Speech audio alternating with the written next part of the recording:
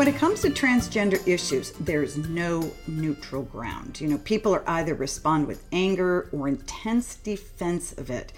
And this makes sense because while we'd like to think it's not a big deal and it's just another medical issue, the truth is it isn't. Well, today we're going to talk with Irene Erickson from the Institute for Research and Evaluation and Marianne Mozak, president of Ascend. We're going to put aside religious, moral, and ethical considerations for transitioning kids and deal directly with the medical aspects of it. Irene Erickson is a researcher that works for the Institute for Research and Evaluation. Her job is to review hundreds of the best medical papers on any given topic.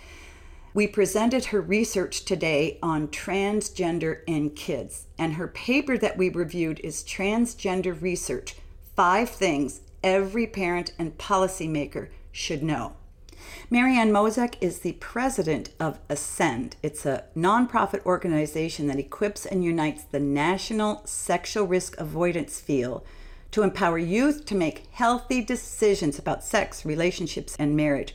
SRA, Sexual Risk Avoidance, is an approach to sex education based on primary prevention, an established public health model used to promote wellness and eliminate risk. We're going to be addressing transitioning children, not adult. I think it's very important to understand what the medical data shows about transitioning kids. Here's our conversation. Well, I've been looking forward to this podcast for a long time because we're going to be talking about transgender and kids. And I have 2 fabulous experts today, and I welcome them each to the podcast, Irene and Marianne. Thanks so much for joining me. It's a pleasure. Thanks for having us. Irene, I want to start with you. You're a researcher, and you have looked at the papers and the research that have been written on transgender and kids, gender dysphoria, and so forth. Can you describe what the process of transformation that a child goes through is? Because I think a lot of times parents are like, well, just take them to the doctor and they get a couple shots and they're done. What actually happens when a child goes into a clinic and is going to wants to transition? Well, of course, that would vary by clinic and frankly, these days by country, because in the US, there is a much more aggressive approach taken to quote unquote, treating gender dysphoria or gender confusion than is actually happening in other countries now. What is happening often in the US is that a clinician would, probably a psychologist or someone, or it could be a medical person, would meet with the parents. And I don't know the details of the various, types of protocols that are in place in these different clinics, but the basics are that they would be encouraged to do what's called social transition, which is to let if it's a boy, dress in girl's clothing and take on a girl's name, and then for children. And then as soon as they begin the process of puberty, they would be put on what are called puberty blocking hormones that would suppress the natural formation of, breasts and genitals and things. And then they would be transitioned when they're a little older, but could still be, teenagers, certainly minors, to gender cross-sex hormones, which would be testosterone for physical girls and different kinds of estrogen, preparations for physical boys. And then they could eventually end up having surgery to remove body parts. So that's what's happening today. This was not always the case. Really seems like it's exploded from, say, 2016 to now.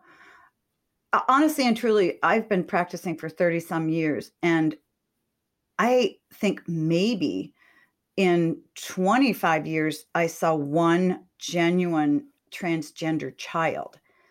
But something happened in the US and there was an explosion. And we'll talk about that a little bit later. Why does the US approach it differently than other countries? That's a great question. That is a great question. And in fact, it's political, is my observation. It's not based on the science. In fact, the United Kingdom had the largest pediatric gender clinic in the world, the Tavistock Clinic, and they commissioned an independent review of the research evidence about this kind of protocol that I just described, and what were the effects, and what was the evidence, how good was the research evidence in terms of quality. And based on their review, just in the last 2 months, they have done a 180-degree turnaround. They've closed that clinic, and they have said, we do not recommend, this is the National Health Service in Great Britain, we do not recommend social transition for children, and we are not going to prescribe puberty blockers or cross-sex hormones or surgery for minors unless they are part of a study we have approved that is set up to evaluate the effects. And this same kind of a cautionary approach is seen in Sweden. Just to quote you what the Swedish National Board of Health says, for adolescents, the risks of puberty suppressing treatment and gender affirming hormonal treatments currently outweigh the possible benefits based on continued lack of reliable scientific evidence concerning the efficacy and the safety of both treatments. So the US is really out of step now with what's happening internationally. And, it does beg the question of why. Did the UK and other countries begin transitioning kids sooner than we did? I mean, are they quote unquote more advanced and they've learned more because they've been at it longer? Well, the Dutch did start this. They were the pioneers. And then it spread, I think, in Europe, maybe faster than here. I'm not really up to speed on that history of it, but that is my impression. I think it began in the 80s and 90s, that they began that in the Dutch countries. And I would like to add, I think it's interesting that, Dr. Meeker, you've been practicing for 30 years and you saw one, right? And we have this explosion. And I thought your question is so good. How did United States become, such a hotbed, really? And I would argue that it has been very incremental but deliberate. And with the whole woke movement, it kind of has opened the floodgates of academia to embrace this, the whole cancel culture. And so not accepting anything, anyone's sexual proclivity is seen as grounds for being canceled. And so that means we've done more accommodation for this. And there's all kinds of implications for this, but I think that's a short answer too. So basically you're saying, Marianne, it's kind of social engineering. Absolutely social engineering. I think we've been taught, we are told daily what to think and how to speak about issues of sexuality. There's also strong evidence about this issue of, nurture or nature, biology versus environment. And the research with, say, for example, identical twins, 40% of the time where one is transgender, the other is also. That's a very high correlation. It's certainly way higher than random, but it also leaves 60% of the time where it's not happening and where other factors are in play. And those are environmental and social influence. And we see this in the rates that have changed, as you said, Dr. Meeker, dramatically in at least the last 10 years at most, I would say the last 10 years. It's been, 2015-ish. Depending on whose measure you use, 900% increase, 1,500% increase in one of the European countries, 5,000% increase in the UK in teenage girls' rates of gender confusion. That is way, that is a tidal wave. That is extraordinary. And it really speaks to social, what they call social contagion. And, some argue, well, it's just because we've now become more accepting. And so this has opened the floodgates and everybody's feeling more comfortable. But if that were the case, the rates for boys would be skyrocketing like the girls, and they aren't. And the rates for younger, kids younger than teen would be going up as well dramatically, because parents would feel more relaxed about bringing their kids in to be diagnosed and everything. And that's not happening. And one of the interesting things in one of the studies I looked at is that they actually reported that females, girls, were more susceptible to social influence than boys in their study. And this seems very consistent to me with the pattern we're seeing. And this is worldwide. It's not just in the US, it's worldwide that this rate, the trend line goes like this, okay? If you plot it on a graph, it goes like that, with the dip being at about 2015. Mm-hmm. So there are more girls wanting to transition to boys than vice versa. Well, and that has flipped. It used to be that this was primarily a male thing that happened with little boys when they were even, 2 and 3 years old, and then played out as they were older. And now it's flipped, and there were very few girls. Now there are maybe as many as 2 to 7 times as many girls as boys, again, depending on whose measures you use. And the other thing that I think we have to say at the outset, and then I'll stop talking so much, but that if you let this play out naturally for children that present as gender confused and say, I'm a girl, a little boy that says I'm a girl, if you let this play out naturally without the social transition and giving them a dress to wear and a girl's name and everything, 80%, 4 out of 5 of those kids will resolve this confusion to be consistent with their physical biology by the time they're young adults. But we can't predict who that one kid out of 5 is that is going to persist in his transgender identity. We don't know when they're 5 who that is, but we do know that if you start them down the path of social transition and then puberty blockers, they will almost without fail proceed on to cross-sex hormones and a full transition. So it interferes with that natural desistance process. And I think, when you look at the diagnosis of gender dysphoria, gender confusion in kids in particular, the diagnosis is made really on perception and feelings. There's nothing objective about the diagnosis. There's a propensity towards, they feel a strong inclination towards. And when you're talking about diagnosing kids around those parameters, it's really dicey, because what 10-year-old knows much of anything about life and who they are? And, there's so many kids. I never forget, we had in our old neighborhood, a 5-year-old boy who used to run around in the summertime in his sister's dresses all around us, and he'd play with all the kids. And we thought, that was back probably in the 90s. And we thought, boy, his mom's not saying anything. It's okay. And he just was having fun. And then probably 20 years later, I saw him as a patient. And I said, I want to ask you something. I said, do you remember when you used to run around the neighborhood in dresses? And I said, what was that all about? Did you feel confused? And he said, heck no. I went through a phase where I didn't want to wear underwear, and wearing my sister's dresses felt a whole lot better than wearing pants. There you go. It's so simple. And yet I think that parents are so quick to overread. We want a diagnosis for everything, for every thought and every feeling that kids have. And then we want to be able to push them in a box, and it just isn't fair. So Marianne, you interact with kids and parents, and you have concluded that transitioning kids is unethical.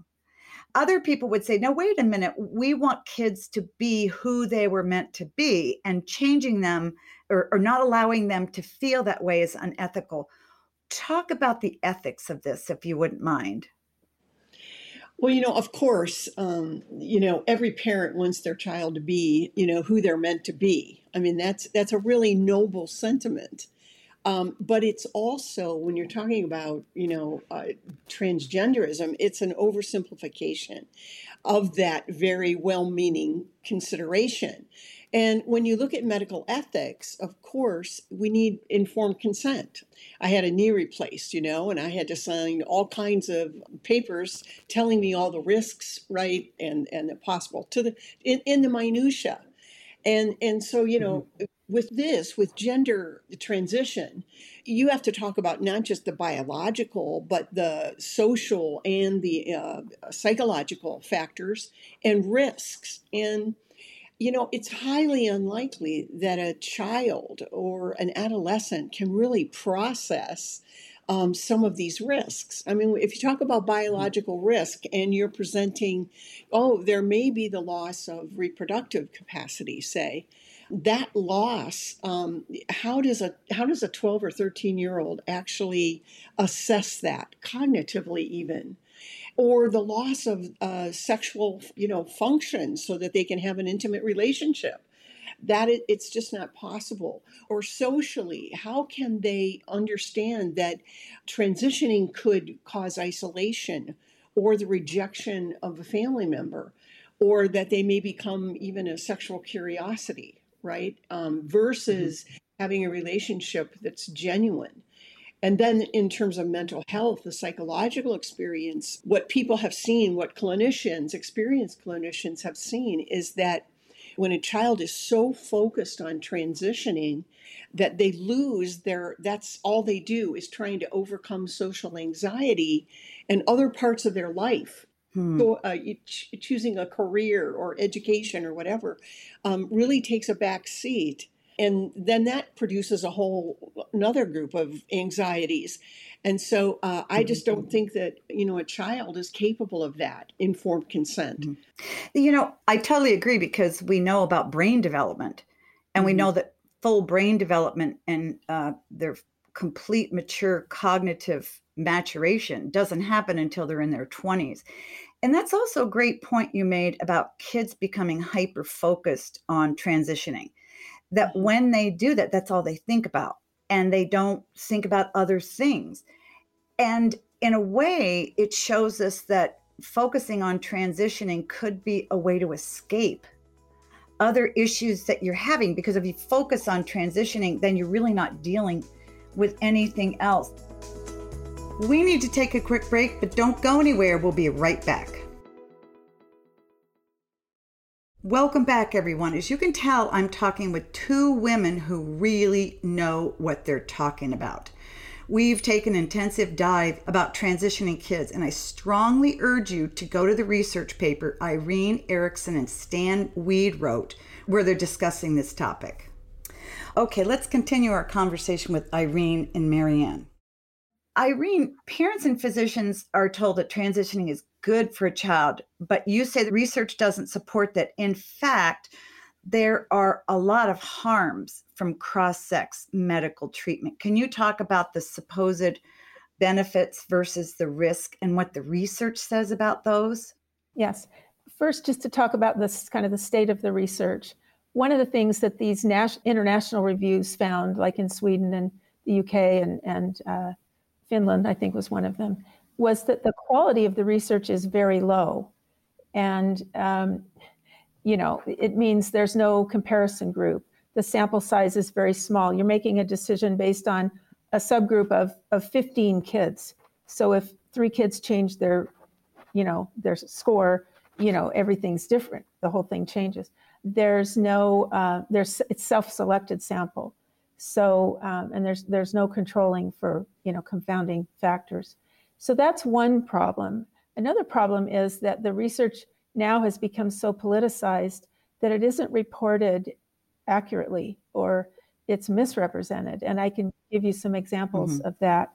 And I know this because I've read these studies. So, this sounds like, somebody say, oh, well, that's just one of those kind of crazy right-wing accusations about, No, you've really reviewed. My mantra is you have to read the study. You have to read the study to know what it really says, because if you read the abstract these days, a lot of times the abstract misrepresents what's found. I'll give you an example. One of the most recent studies that claimed to show that these kinds of treatments reduced suicidality in teenagers, they found that suicidal thoughts were reduced, but not suicide attempts, or suicide thought with a plan, or suicide attempt that required hospitalization. All of those, none of that was reduced by these treatments, but it did show a statistically significant reduction in suicidal thoughts.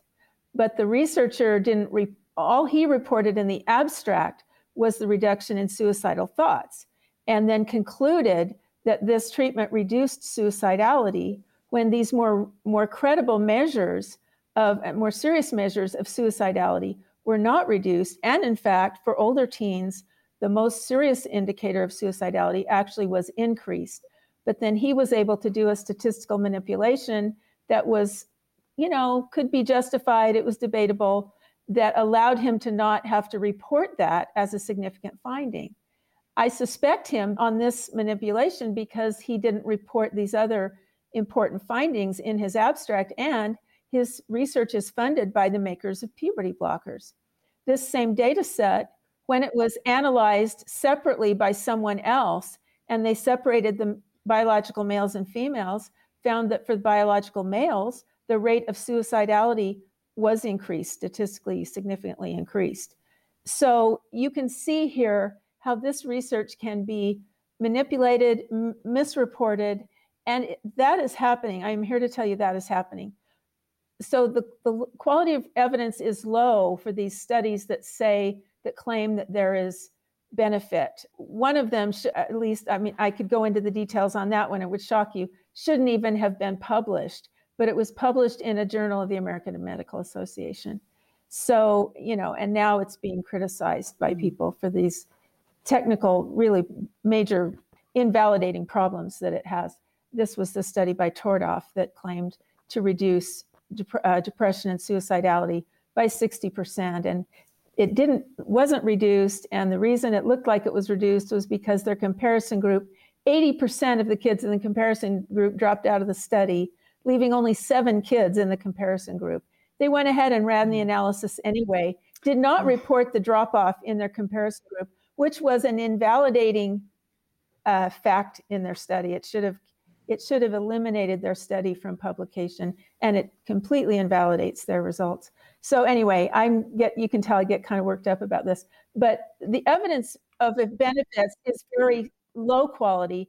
The evidence for harms is actually of better quality, and there is evidence that bone loss, bone density loss, heart problems, infertility, the inability to experience sexual pleasure, which nobody's talking about, but you'd think would be a big issue, for people, some of these people.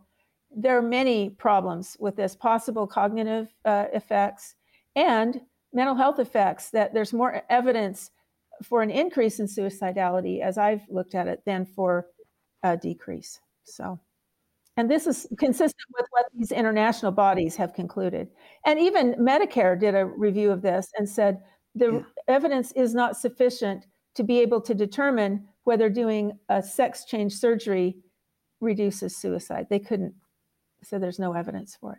Well, I love that you're taking a lot of this research apart, because the average parent out there would go, oh, well, that study was published in Journal of the American Medical Association, so it must be really good. But that isn't true at all, because there's so much financial bias. You've got drug companies who are, sponsoring these studies, some of them, and you've got a lot of bias in the researcher, and that just nullifies a lot of the research that's happening here.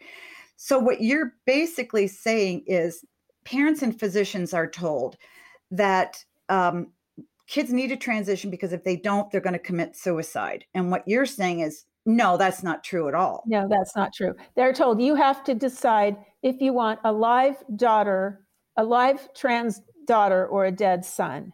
And the research does not support that.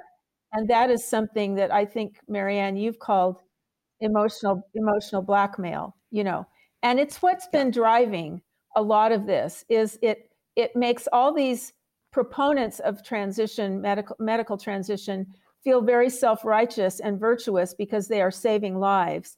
And it frightens parents that they have to hurry up and do this transition, or they're going to lose their child. And none of that is supported by the research. Yeah, that's I read some in your writing. I wanted to talk about that, the emotional blackmail in there. Oh, I think Marianne, maybe you had written about it. What is your experience as far as depression and kids and how it plays into, the whole transgender issue? Because I think that the general belief is if a child comes into you and they want to transition and they're depressed, that the inability to transition or their dysphoria is causing the depression. But that's not necessarily true, is it? You write that it's a much more complex issue. Can you talk about that a little bit? Yes, it certainly is. And it's actually complicated and it's not complicated. And I say that because there's a lot we know about puberty, right? And what girls in particularly, and they're the ones that are showing this enormous trend toward transitioning. The boys and girls are really, their rates of depression and anxiety are pretty much the same when they're before puberty. Mm-hmm. After puberty, when puberty starts, girls are twice as likely to become depressed. Mm-hmm. And it's some people, I think it's Jordan Peterson refers to it as the negative emotion network or something. And he says that kicks in for females very strongly when they begin puberty. And there's good reasons for it because, the women now, their secondary sex characteristics are beginning to show. And there's the whole awkwardness that comes with that and self-consciousness. And now so they start, focusing on their social relationships. And then their awkwardness is also translated in how they relate to the opposite sex. And now we're talking about, pubescent children here. So we have to keep that in mind. We all remember, those awkward years. And girls in particularly have what's called an increase in rejection sensitivity. And I wish I knew that when I was raising adolescent girls, because even a slight, word or look or whatever, they have a heightened awareness to that because of that self-consciousness. So it's really interesting that, we attribute this depression to gender dysphoria at the very time when, girls are going through puberty with all of its chaos and questioning and awkwardness. And so I think that it's misplaced to, not recognize those internal stressors as the cause of depression. Mm-hmm. And as Irene said, gender dysphoria is not the root causality of depression. I am so grateful that you all are here. And if you have time, I'd love to do a second show. Would you be able to continue our conversation? Yes, that'd be great. Yeah, that's great. Well, this has been a fabulous time. And my hope is that you walk away knowing more than just the emotional and psychological arguments for transitioning kids. But now you have solid medical data to back it up. My intention is always to provide you with good data, not just anecdotal arguments or summaries of poorly done studies. I strongly encourage you to go to Institute for Research and Evaluation and read Irene and Stan's entire paper. And please feel free to share it with other parents, teachers, whomever you think needs to read the research. Here are my points to ponder. 1, know your facts. Before you entertain transitioning any child, even if they're 18, slow down. Don't let them rush into anything. This is a complex issue and the solution isn't simple. Physicians in transgender clinics may lead you to think that it is, but it isn't.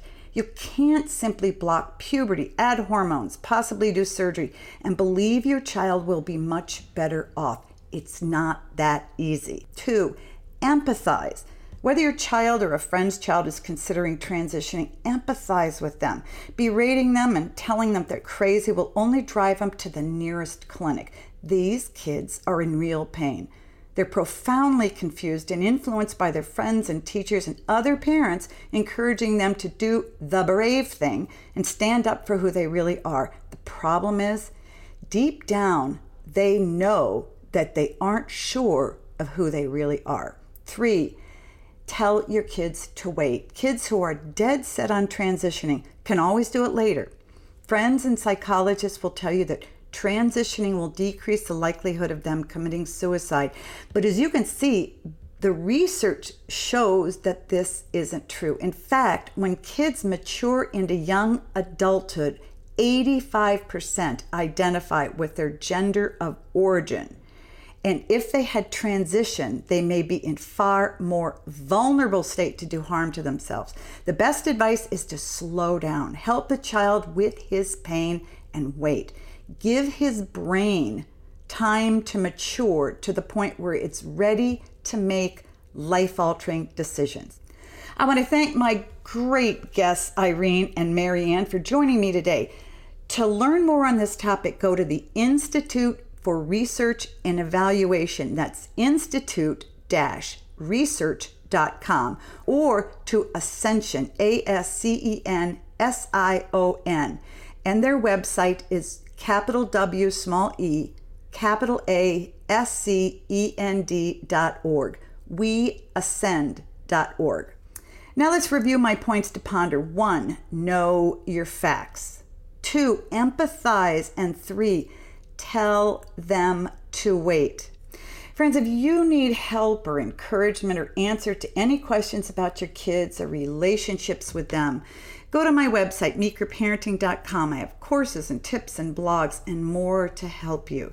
And if you know a dad who needs encouragement, while you're there, check out my brand new Strong Fathers, Strong Daughters Masterclass. And always remember, great kids are raised, not born.